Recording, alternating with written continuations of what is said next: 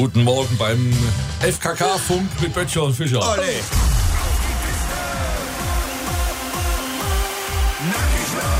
Das R.SA Nacktrodeln. Jo, FKK, Pisten-Nudisten. Natürlich. Am Sonnabend in Schlettau.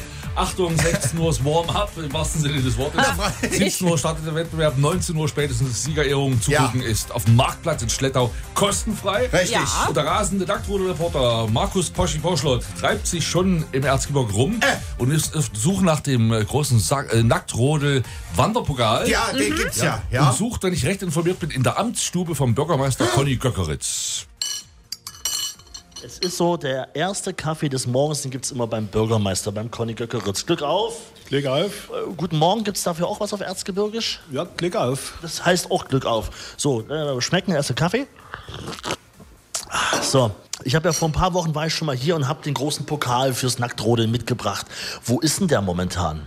Der Nacktrodelpokal steht also im Ratssaal. Ist immer noch da, wo wir ihn hingestellt haben? Genau, er ist noch dort, wo ich ihn hingestellt habe, wobei er ist schon einige Male auch begutachtet worden. Wer waren schon da? Wir wollten den schon sehen. Ja, die Stadträte waren da, interessierte Bürger. Wirklich, ja? Haben gesagt, lass mal gucken. Genau. Gut, er ist noch da. Es gibt ja auch den einen oder anderen aus Schlettau, der mitfährt am Sonnabend, der selber mitrodelt. Vielleicht bleibt er ja in der Stadt. Mal gucken.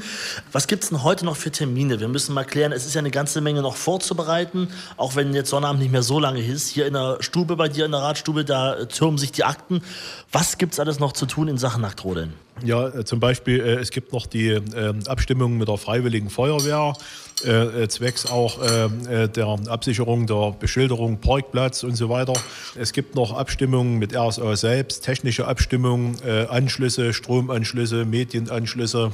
Und Wir haben ja auch eine Videoleinwand dann zum Beispiel dort wieder, ne? Genau, die Technik, ne, das muss halt alles entsprechend abgestimmt werden.